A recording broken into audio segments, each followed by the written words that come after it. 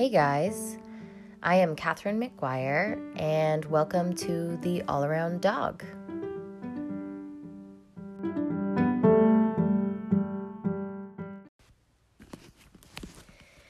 Today we're going to talk about motivation and agility.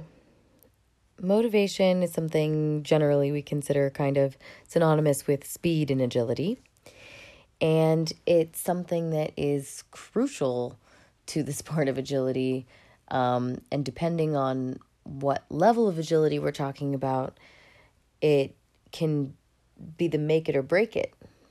At local competitions, if you're just looking for cues, your dog needs to be decently fast enough to be under standard course time.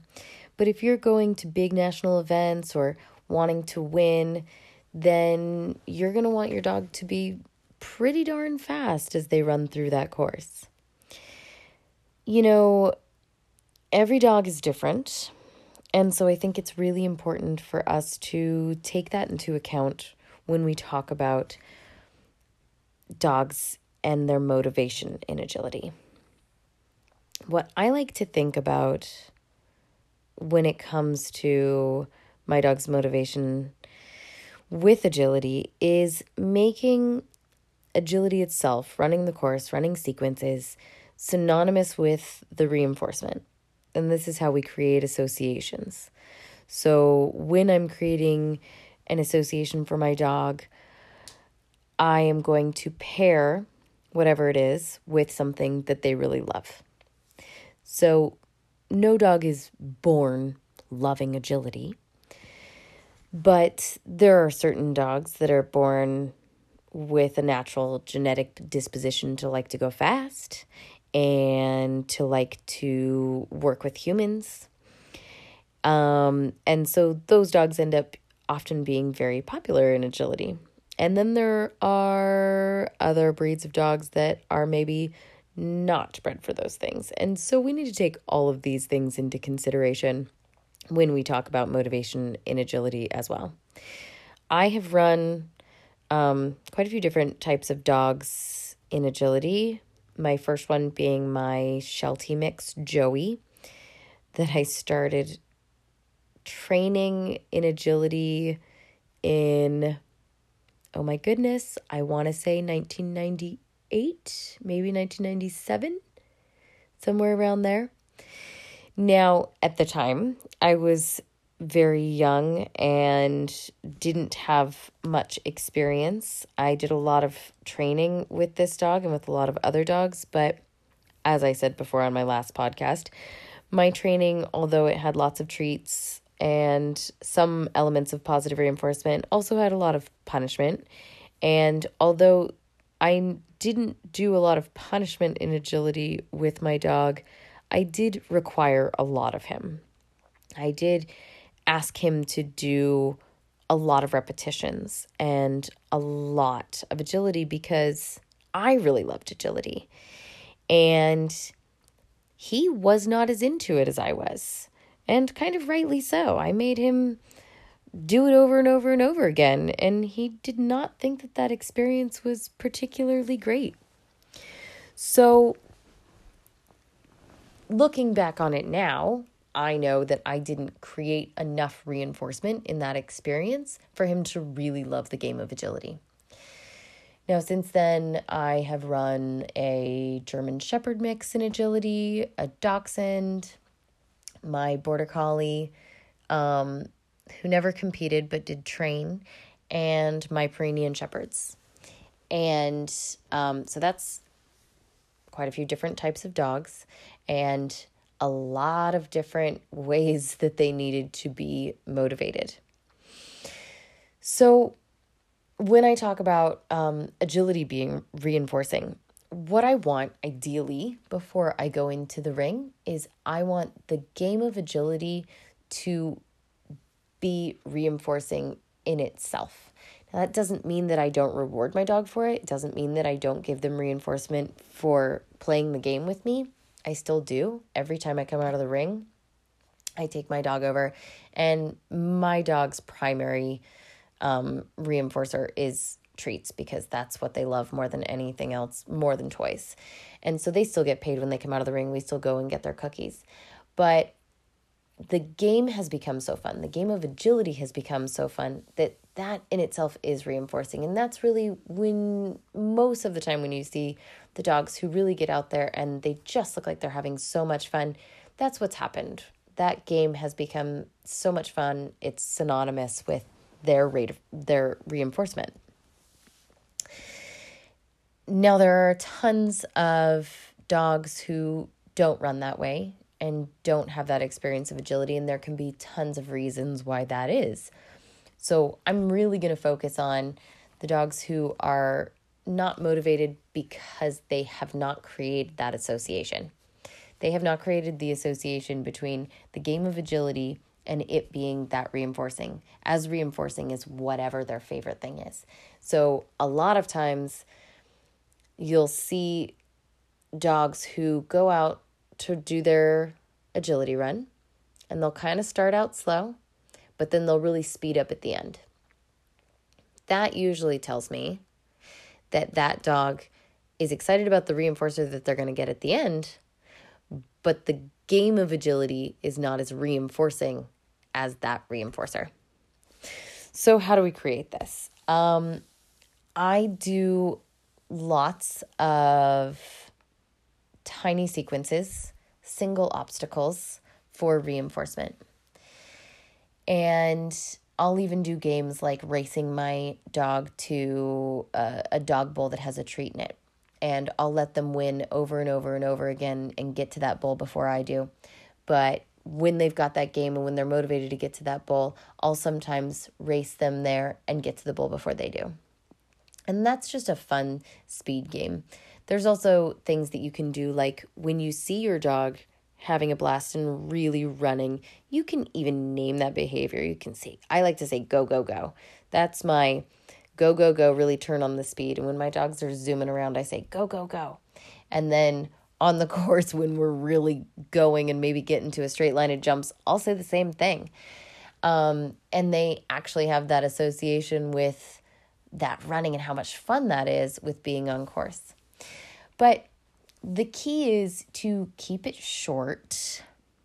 Quit before your dog is tired or done. And that's a big deal, right? Because usually we want to quit once we want to quit and once we've fixed something or done it perfectly.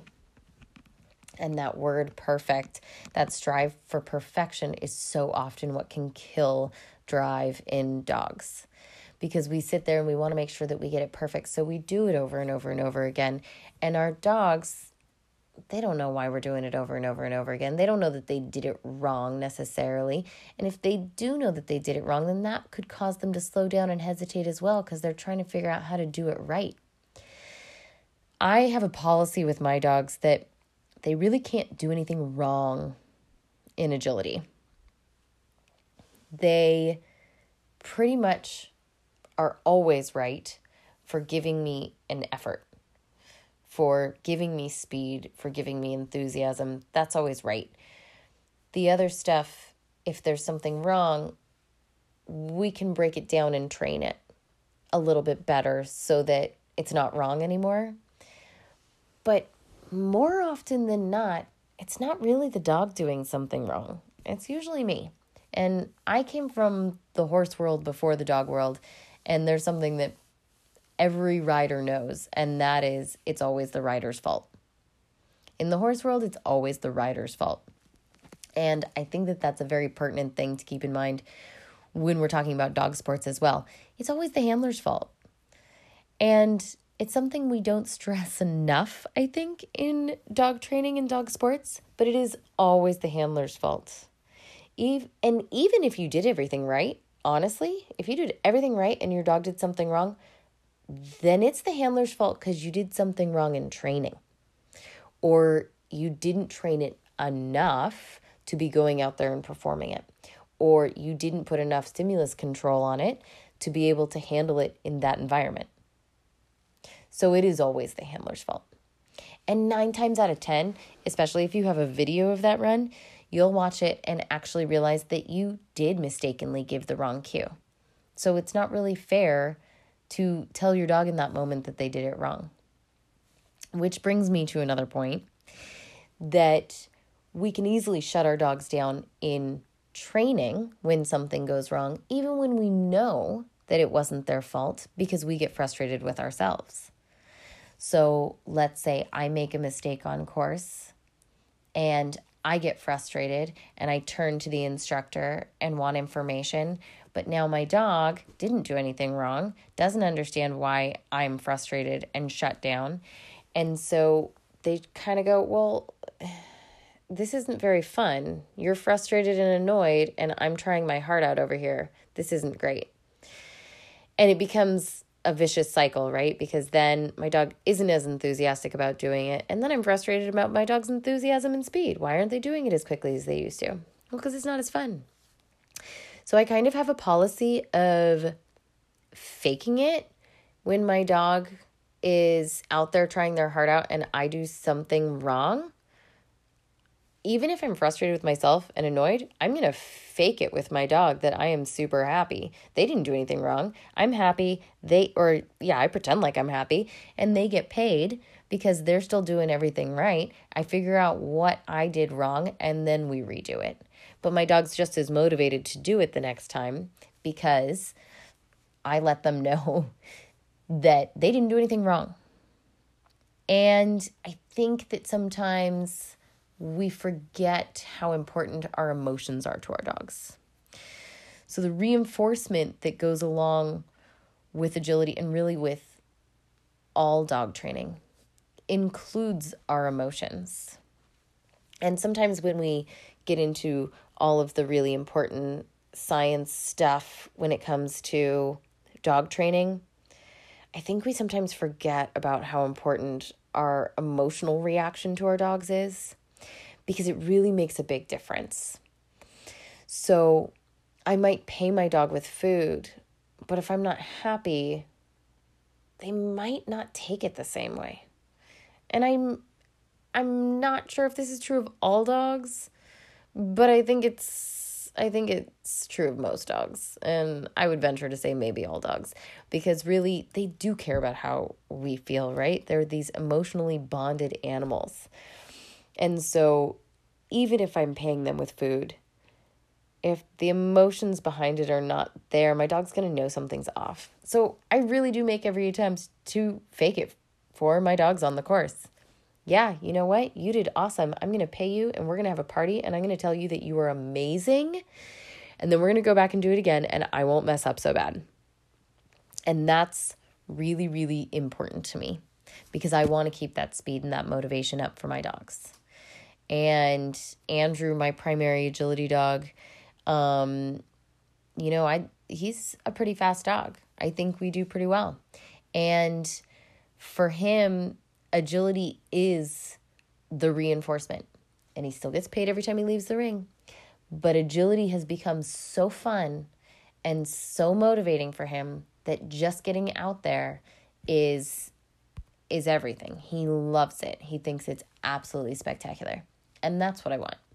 I want for him to have the same enjoyment with agility that I do. It's really, really important to me. So I make every effort to make sure that he understands that. So when we're thinking about dogs that are maybe not as motivated, we want to make sure that we are keeping up those happy emotions, doing short sequences. And I also think sometimes taking a break from agility can be useful. I know that's not the most popular thing, but sometimes we can have a tendency to overtrain. We can just be doing it so much that our dogs get a little bored with the whole thing. It becomes very mechanical. It just becomes very kind of the thing that we do. It's like, when a child is involved with a sport or an activity and they love it and they think it's great, but if you tell them that they have to go practice, sometimes it's not so great because you got to do it all the time and it becomes kind of like work. And I think sometimes our dogs think of agility as work. And I'd really like for our dogs to think of agility as play. It's super fun. And every dog has a different motivator, and every dog has a different level of what excites them and what makes them happy. So find a way to bring that into your agility training.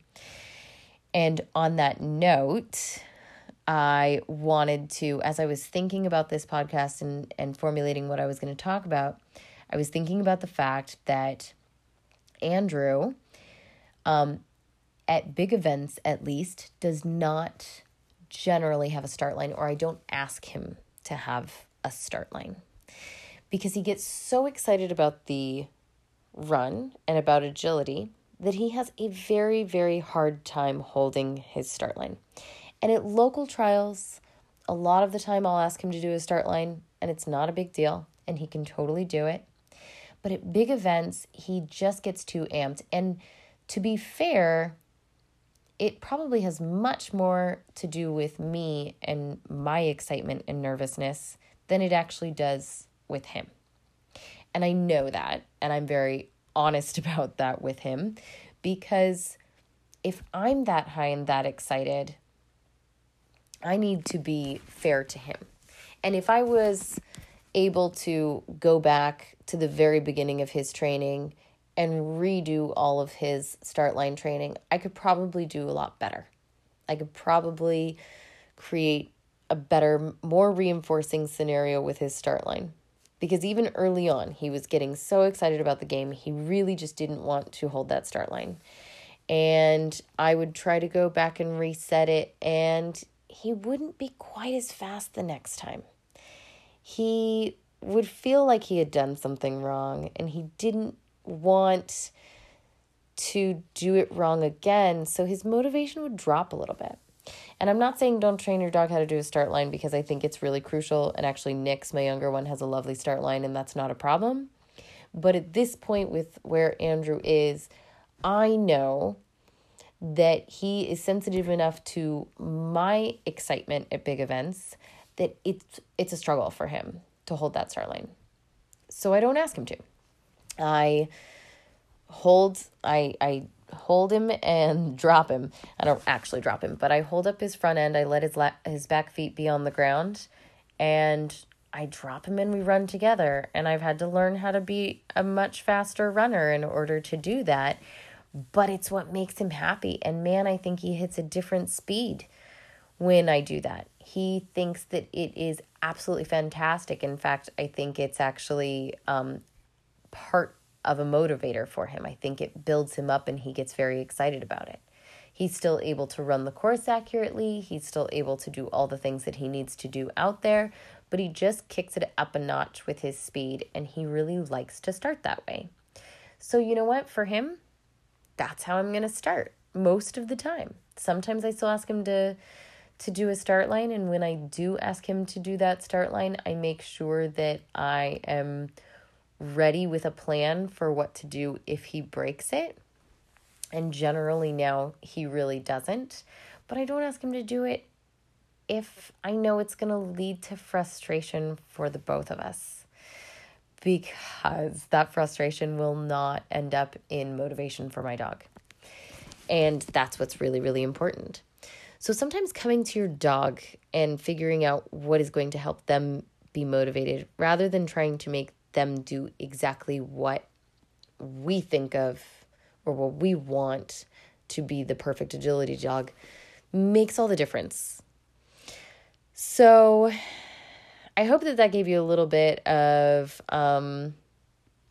information, inspiration maybe, to working with your agility dogs and getting them to be fast and have fun and be happy out there on the course, because I think that that's what's the most important. And have fun training, you guys. I will see you next week.